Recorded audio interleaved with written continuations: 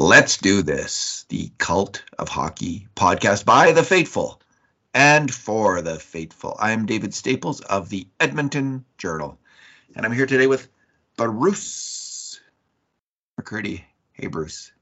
Hey, David. How you doing tonight? Good. That was quite a game. Quite a game. Never in doubt. Well, the Oilers were by far the better team that game, Bruce. You think?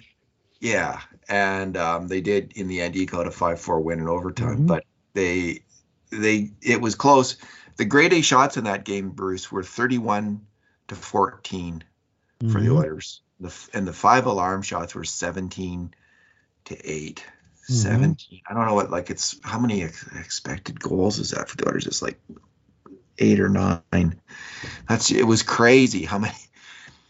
Natural Stat Trick had it at 5.7 to 2.7 in expected goals, and I think that's probably a bit light.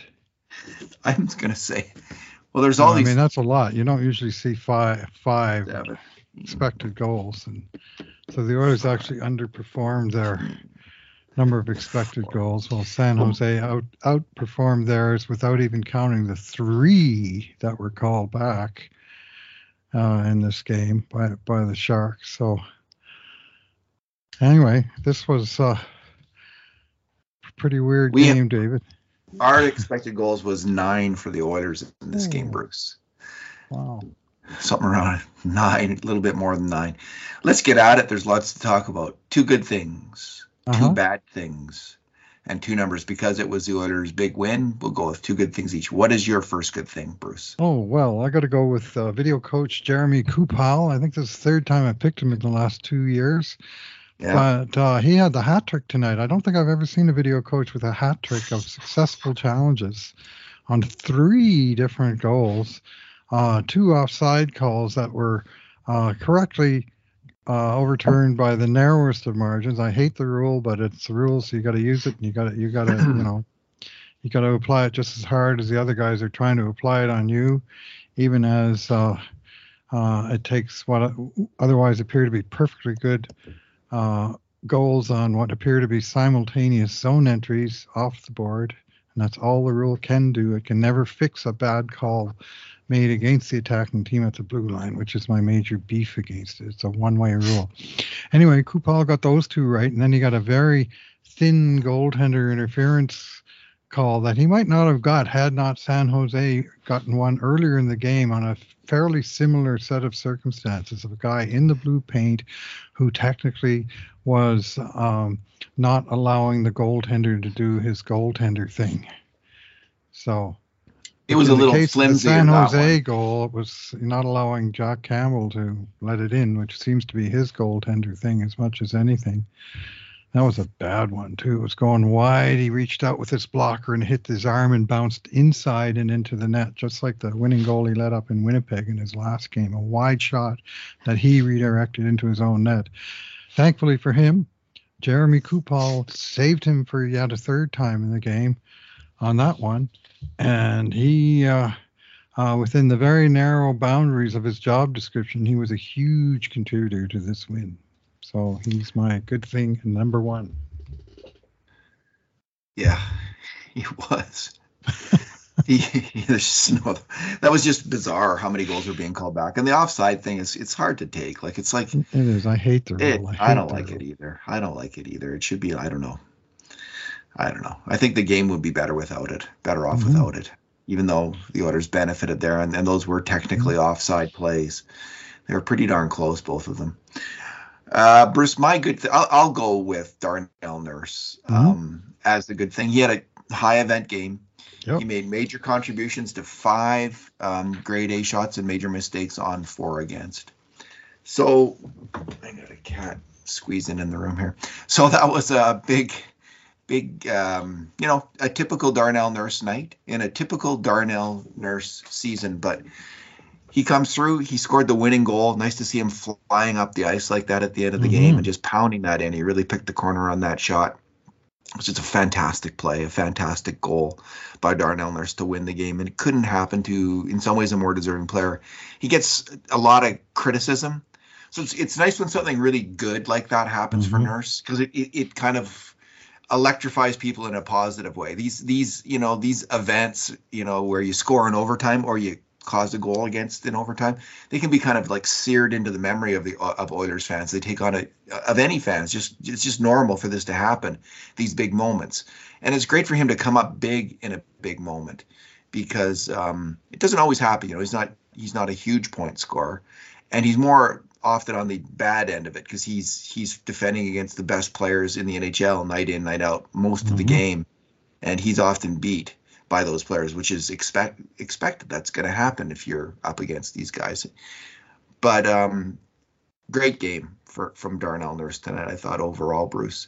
And he's now got 71 games, 36 points. Last year, Bruce, for him, plus 19. 0.5 points per game.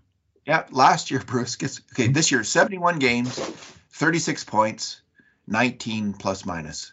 This year, last year, 71 games, 35 points, and 18 plus minus. He's at the exact same numbers as last year. And in the the year before, Dave? Last few years, he's had one big year where he got 36 points in 56 games. Okay. Plus. We'll go back to 2018-19, 41 points in 82 games. Next year, 33 points in 71 games. Next year, 36 points in 56 games. That was his contract year, I believe. Right. The contract year would have been the next year, but he signed a whole year early. He signed a year after early. After that big year where he really had the unreal shooting percentage. He scored 16 goals that year, by far a career high. The Oilers wanted to lock him up. It was a good idea to lock him up. That's what you do with number one D-men on your team. So he's really consistent. Do I wish that he was made slightly better decisions now and then on defense? Yes, I do. I really do. And sometimes he joins the rush sometimes when he shouldn't, and he doesn't shut down guys when you think he should. But he is a solid number one D-man on the Edmonton Oilers, and he showed that tonight. Although some people are saying Ekholm's the number one D-man now. I'm not so sure. I want to see when Ekholm faced the steady diet of the toughest competition. I still think it's Nurse and Ceci who get the lion's share of that. Yep. From what I haven't looked at the numbers or anything, but that's what I'm noticing. They're always out there against the toughest guys. So good for Darnell Nurse. Bruce, your second. No, just the guy you want to see flying in on a breakaway on his 29th shift of the game. Defenseman, still going like that all the way to the end. So you got to respect that at least. Yeah, choo-choo, big train. And he managed to find a hole in James Reimer, which was more than the big shooters could do. So anyway, that was yes. Yeah. Anyway, it was as good a way as any to end this game, in which the last 5 goals were scored by defensemen who were all 3 stars. Imagine that, 5-4 game with 84 shots. And what'd you say, 1,000 grade A scoring chances? And the 3 stars were all D-men? Yeah. Well, you're going to get into Ekholm here. Those were. I am, yeah. That's my second good thing is Matthias Ekholm, and a lot of good things that he did, but I'll just focus on the 2 tying goals that he scored at times when Oilers really needed him, where he emerged from the back end and suddenly was right in front of the net to receive a great pass from Leon Draisaitl in the first instance, Connor McDavid in the second. And the first, he took the puck over onto his backhand side and managed to just find a tiny hole above Reimer's pad and below his glove, just squeeze it through to tie it at 3-3. At the time, the game was really going sideways for Edmonton. And then in the third period, with the score 4-3 for the whole period, and Edmonton sort of just running into walls and posts. And Oilers hit 4 posts in the third period in overtime. And they hit Reimer about 20 times. And anyway, it was Ekholm, of all people, for the second time in the game, who took it, this time in a 3-way passing play with Draisaitl to McDavid to Ekholm, and because each of the Star Oilers drew 2 players to him. There was just all kinds of room down the left side. And Ekholm just kind of casually brought it right into the face-off dot about 12 feet from the net, and then he wound up with a full slap shot. And he just bombed a rocket right into the top corner, like the reverse angle replay of this. That shot could not have been more perfectly placed if he tried it 1,000 times. That's right in there, just a rocket. And I mean, for the goalie, like, I mean, that's got to be terrifying to see a great big bearded Viking wind up for that shot. And I thought, well, at least it didn't hit me on the way in and kill me. You know, it just hit the net and tied the game. And I thought he was pretty strong throughout. I mean, this was a chaotic game, and they all were on the wrong side of the puck once or twice or more in some cases. But it was Ekholm really who was the hero, and I believe he was the first star of the 3. Yes, he was, and probably deservedly so. And boy, have the Oilers' fortunes ever changed since he came here. Now it's 2 goals tonight, plus 2. He's through 10 games now, and I think he's got 9 points and plus 15 in 10 games. And I mean, you say what you want to about plus minus. This is mostly even strength stuff that he's been doing. It's not like he's been piling in empty net goals and shorties and, you know, getting kind of the borderline ones that, you know, that aren't sort of even competition. It's mostly been 5-on-5. And for whatever reason, I mean, he's been getting saves behind him too, let's face it. But for whatever reason, the Oilers are badly outscoring the opposition when he's on the ice. And boy, what a breath of fresh air to have a player like that playing on the back end. Indeed, Bruce. Indeed. Ragnar Lothbrok, the Viking, come to life. He is a good hockey player. And it reminds me, just, people don't like to hear this, but it reminds me how valuable Duncan Keith was to the Oilers last year.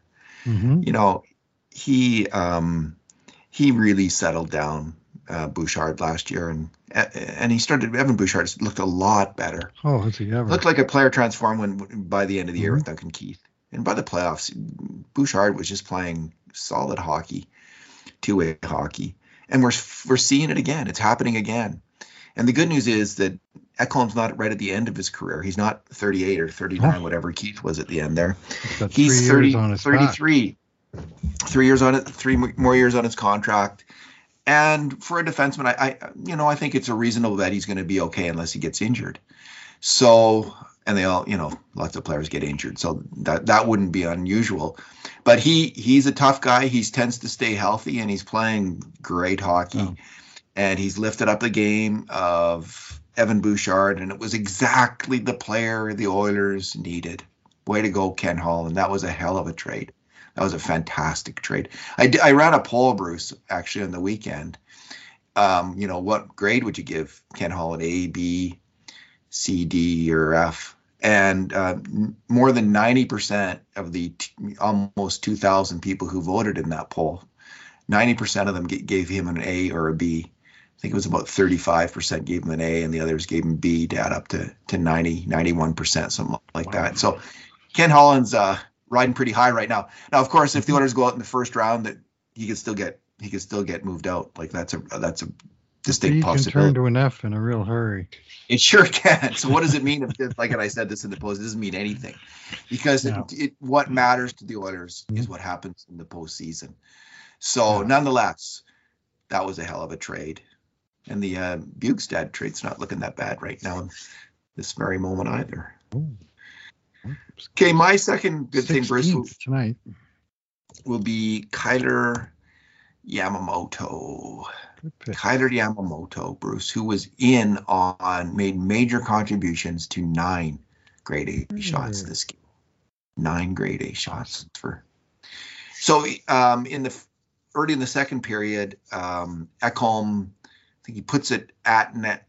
I don't know if it went on net. I can't remember. Anyway, McDavid gets the rebound, comes around the net, puts it out front, and there's Yamamoto to slam it home. Nugent Hopkins making some trouble in the crease, and Yamamoto just really quick gets off that shot, and he gets a goal. A very nice play from Cutter Yamamoto. That line with McDavid and Yamamoto and Nuge, I like that. Like that seemed to they were quick out there, that line, and kind of a quickness that maybe you don't always see from the Oilers. Yamamoto almost scored again in the third period. There was a rush up the ice, and he kind of got tripped up, and he went towards the net, and the puck went off him and almost went in there. Through the goalie and off the post. Indeed. In overtime, Nugent Hopkins set him up in the slot for a nice attempt on net, which Reimer poke checked. Great play. Not great play by Reimer. It was his second very memorable poke check of the game. Although the first poke check was more of a body check, shall we say, where Nugent Hopkins was right in there and had successfully deked Reimer and was about to score when Reimer reached out his arms and grabbed Nuge and wouldn't let him, you shall not pass. And Nuge did not. And it was didn't shoot either. It was the most astounding play where he not only did Reimer make the play, but he didn't get penalized on it. So anyway, so back to Yamamoto. He was integral in the winning goal. And Nuge makes a nice play in the corner, and Yamamoto puts it up right away, just slams that puck up to Darnell Nurse, who breaks in. So he was he was in on a couple goals. He was all over the grade A shots on net. Let me just see if he made any mistakes on grade, and he didn't make not one mistake on a grade A shot against. So that's at least a great game for Yamamoto, if not better. A fantastic performance from him. And again, another player. This is the way it goes in Edmonton. And when you're banged up and injured sometimes and not playing well, you get a lot of criticism. And I criticized Yamamoto. Last week I was saying that Yamamoto should be on the list of players who should be considered to be held out of a game if push comes to shove. And I meant it because he hasn't been playing well. But suddenly he's looking like his old self again. And tonight was the best example of that we've seen, which is great news for the Oilers. This is he can be a good complementary top six player. He has been in the past, and it was great if he could be healthy for the playoffs and be this player for the Edmonton Oilers in these coming playoffs, because they're going to need him. They're going to need him to come through, just like they're going to need Evander Kane to come through and Heim. To win the Stanley Cup, they're going to need all of their players to make timely contributions. So great to see Yamamoto do so tonight. Scored his 10th goal and his 10th assist in this game. There you go. Which, you're thinking, oh, that's not very good, but he's, I think, the 10th different Oiler forward who's in double digits now. And he's done that in 47 games. So basically, he's about 2 goals and 2 assists off the pace he scored last year when he had 20 and 21 in 81 games. And he was, every fourth game he'd score a goal, and every other fourth game he'd score an assist. And just, and this year he had a long stretch early in the season where he was playing hurt and he was not effective at all. And probably if you just counted the other games, he'd be pretty much on last year's pace. So I personally was hoping to outstrip last year's pace and get up to 25 goals and maybe a like number of assists. But he's showing signs of coming around, and the Oilers need him. They need everyone. That's the nature of the team. As for that holding penalty on Reimer, where he tackled Nuge, I saw it as a good penalty by Reimer, the kind of one where you say, well, the guy took a penalty, but he saved a goal, because that one was going in the net. And when somehow the refs did not see that big white glove grab those dark blue hockey pants, when every fan in the building saw it, just makes you shake your head. They did see the puck over glass, so I got to give them that. They called the puck over glass. That was a good call. Yeah. Okay, are we on to our bad things, Bruce? I think we are. What is your bad? Yeah, I got to go with Evander Kane. I thought he had a horrible game. Oh, did he ever? There's no other way to put it, David. I mean, I'll give you his numbers for starters. No goals, no assists, -3, 2 penalties, 2 shots on net, and 3 giveaways, the most on the team in the giveaways department. On the grade A shot front, we credit him with one. It was a really good shot that he had early in the third period. He got sent in and he nearly scored. That was a good save by Reimer. A 5-alarm shot. 6 against, 1 for, 6 against for a winger, which is the most offensive player on the team. And 3 of the 6 against resulted in goals. And some of them were horrible. Like the back check, the so-called back check on the Carlson goal, where he just, he just sort of, oh, well, I guess I have to skate back toward my own net now. And, you'd think it was sort of 40 minutes into a practice, and he was just floating down the ice at no speed at all, and made really no effort at all, right? Yeah, and Hyman. And Hyman was almost as bad. Kane should have been the lead dog on there.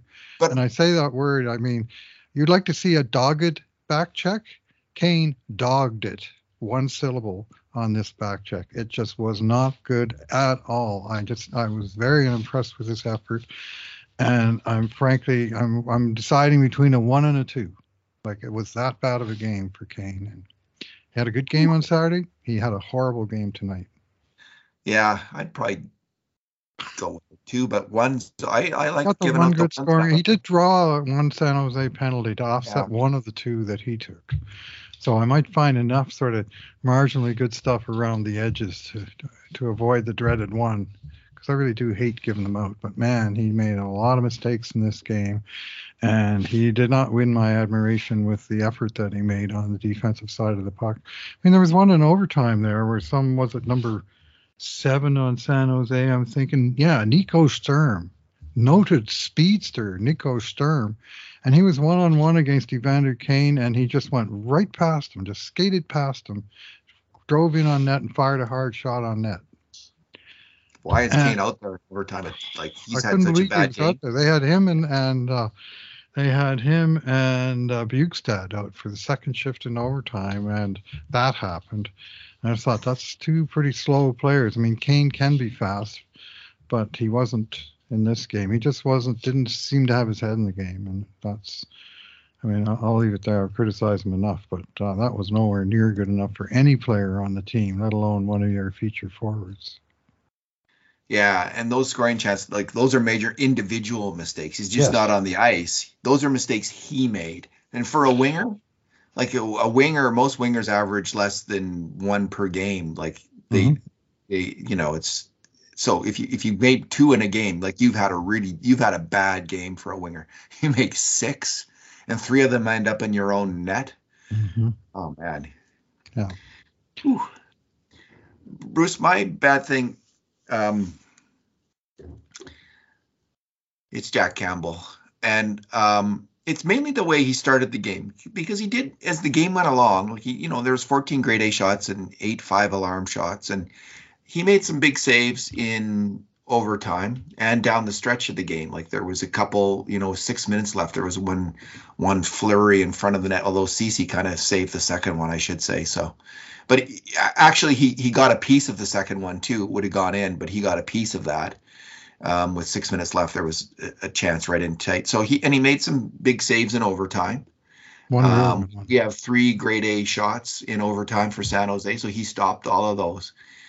But man, he just doesn't look right. Like, and at the start of the game, Bruce, he just was so, the first goal that was called back was not a grade A shot. It was a B shot, and he let it in. And then on San Jose's first goal that counted, he kicked out this massive rebound right into the slot. You can't have that. You really can't. Mm-hmm. And he's putting in, we went through the decade of darkness. We saw a lot of rancid goaltending. We saw a ton of it. But he's kind of in that category of decade of darkness, like goaltending, kind of the level that we saw from Nikolai Habibulin or Scrivens comes to mind, or Cam Talbot in his worst season, his last season with the Oilers, Devin Dubnyk's worst last season with the Oilers. He's not yet in Jeff Durant-Delorier territory, or as bad as Ilya Brizgalov was in his one season here. Those two guys set the standard. But he is giving us decade of darkness like goaltending in a year when the Oilers can win the Stanley Cup if they get just slightly above average goaltending. I think they can win the cup. If they get a well above average goaltending, then they're really going to have a good chance at it. But he's not even close, and it's worrisome because they may need him in a playoff game.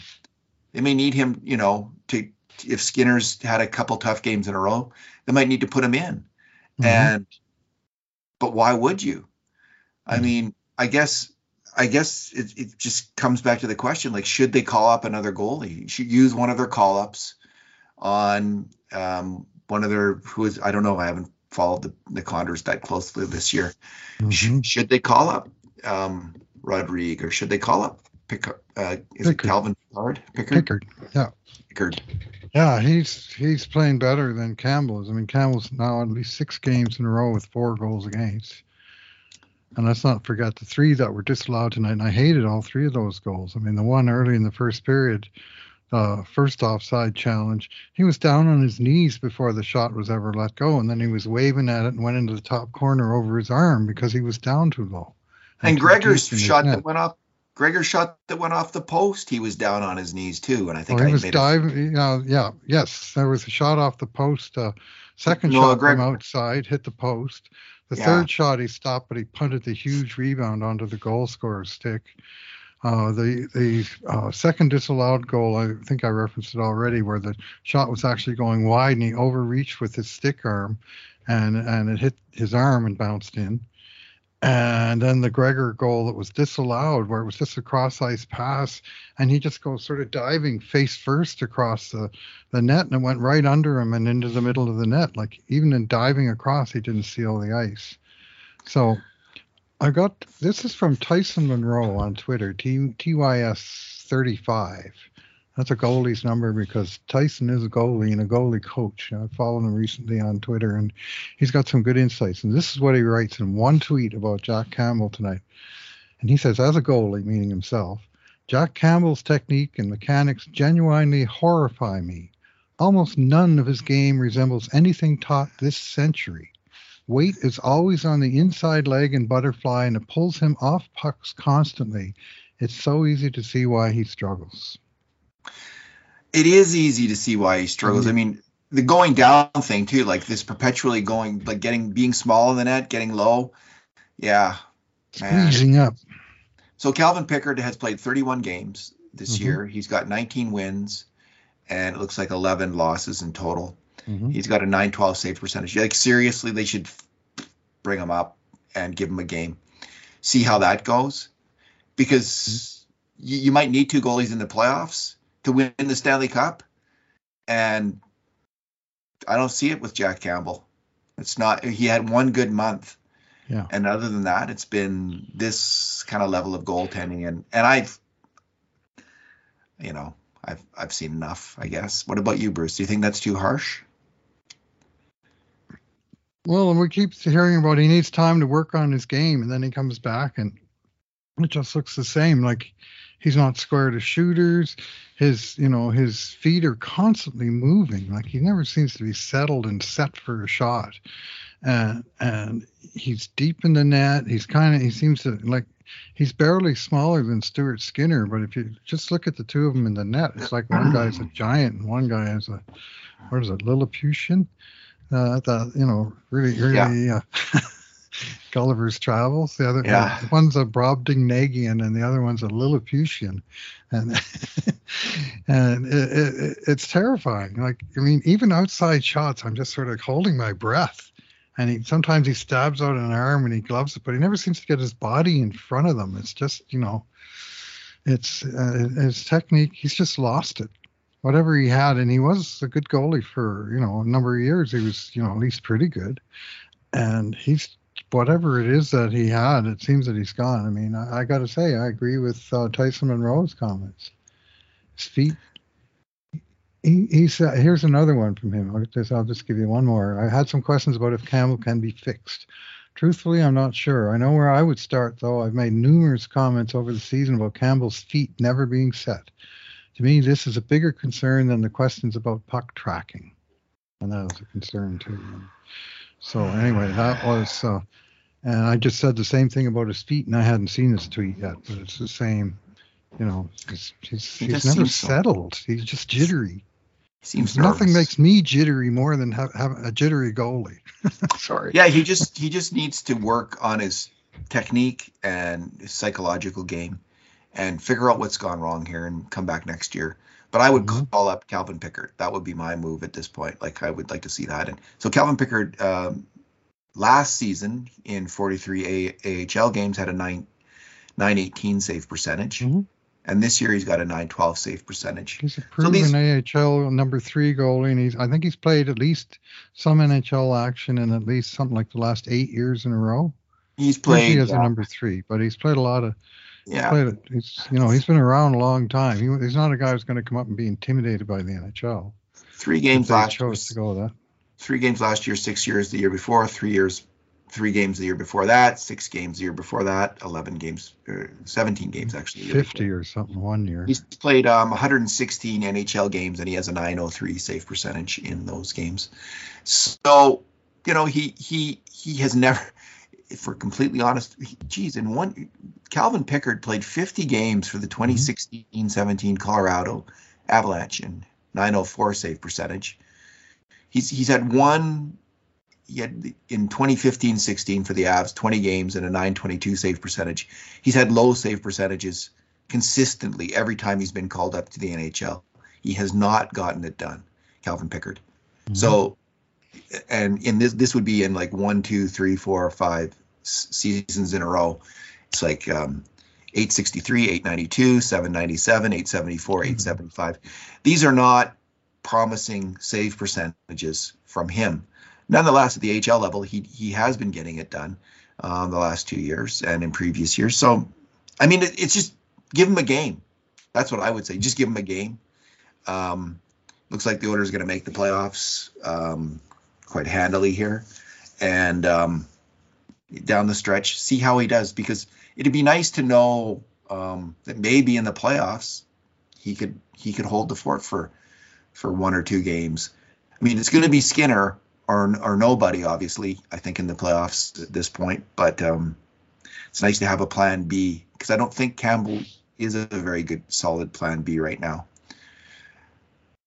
Your number, Bruce? He's in 890, his last 7 games. Now, these aren't seasons, these are games. 897, 826, 895, 857, 714, 842, 875. You haven't had a single 90%. No, this is Campbell. That's Campbell. In his last 7 games. He hasn't had a single 90% game for 7 in a row. Which is it looked like he had turned it around in January. Yeah. Looked like he had turned it around there. He had a good January. It looked like this is like, hey, he's an okay goalie. Like he's not great or anything, but he's playing league average here, and he did for about a month. And what the Oilers need is a goalie who can hold the other team below 4, because the Oilers themselves will score 4 way more often than not. They got 4 tonight, and it's should be enough to win. When you get 4, you should be able to hold the other guys down. Some of it obviously is on the team, but Skinner's getting it done. The good news is teams that win cups often do rely on one goalie through the whole shooting match. Like it's a little less common now than it used to be. It used to be they just ran one goalie, and very rare, I think, to change goalies. But now you see that more often. But they'll change it up. But hurt, so hopefully Stuart did last year. Stuart Skinner stays healthy, and it seems like that. All right, your number, Bruce? Yeah, I'm going to go with number 20, and that's number of shots on goal taken tonight by Leon Draisaitl, 7, Ryan Nugent-Hopkins, 7, Connor McDavid, 6. Edmonton's 3 big scorer, and you can add in Zach Hyman's 4 if you care to. Anyway, all those guys were peppering shots on the James Reimer, and not one of those shots went in. That it's not like they weren't playing okay, or they weren't generating good chances. I mean, Reimer made 2 sensational stops off of Draisaitl in that late power play. One, he got his glove on, and Jack Michael said he missed the net, but he in fact did not miss the net. It was a fantastic glove save off of classic Draisaitl executioner shot that deflected it up and over the crossbar. And then another diving save across the crease where, again, Leon got everything on the shot and he took it away. I mean, McDavid, he had trouble handling the puck tonight a lot. And he didn't seem to have a real, his magic hands were just sort of not there, but they started coming around late in the game, as often is the case. And he couldn't solve them. And Nuge was all around it. And all 3 of those guys also hit the post, and then none of which would even count as a shot, right? So they were just all around it, and they couldn't get her done. But that's what you had Matthias Ekholm and Darnell Nurse on the team for, I guess, and Nick Bukestad to look after the actual goal scoring when the snipers go cold. Exactly. Bruce, my number is, I've already said it, top of the podcast, 31 grade A shots and 17 5-alarm shots. So just to put this into context, I think, and I'm not sure about this, I don't have all the historical records around, but I think this is the most grade A shots the Oilers have ever had in a game since we started tracking this. We started tracking grade A shots about eight years ago. We used to track just scoring chance shots, which we included grade B shots. We've done that since 2010-11.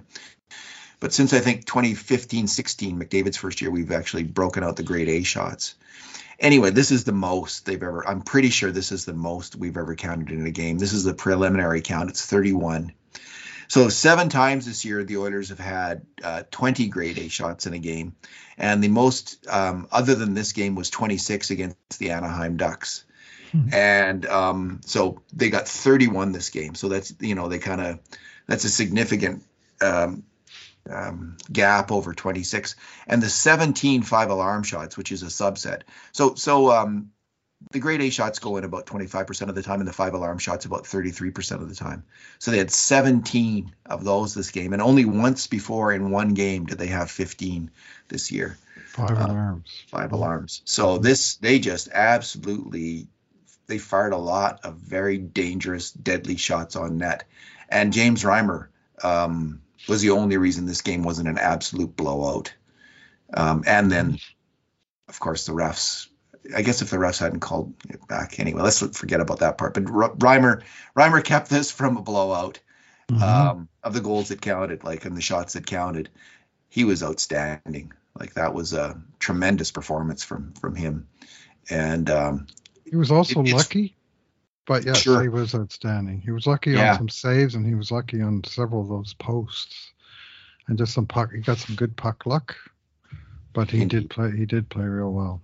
For sure. All right, should we leave it there? You got work still to do, I guess. Still got work to do tonight. All right. No way I'm going to capture everything that happened in that game. I don't think there's any way to. Don't even try To make that possible. It's going to be broad brush strokes. Yeah. That's okay. Yep. That's okay. It's like the great Japanese artist, Bruce. They just do the one stroke fast, and that captures everything. And that's what you're going to do with your game grades tonight. All right. Thanks for talking tonight. Right. Thanks for listening, everyone. And in the meantime, and in between times, this has been another edition of the Cult of Hockey podcast.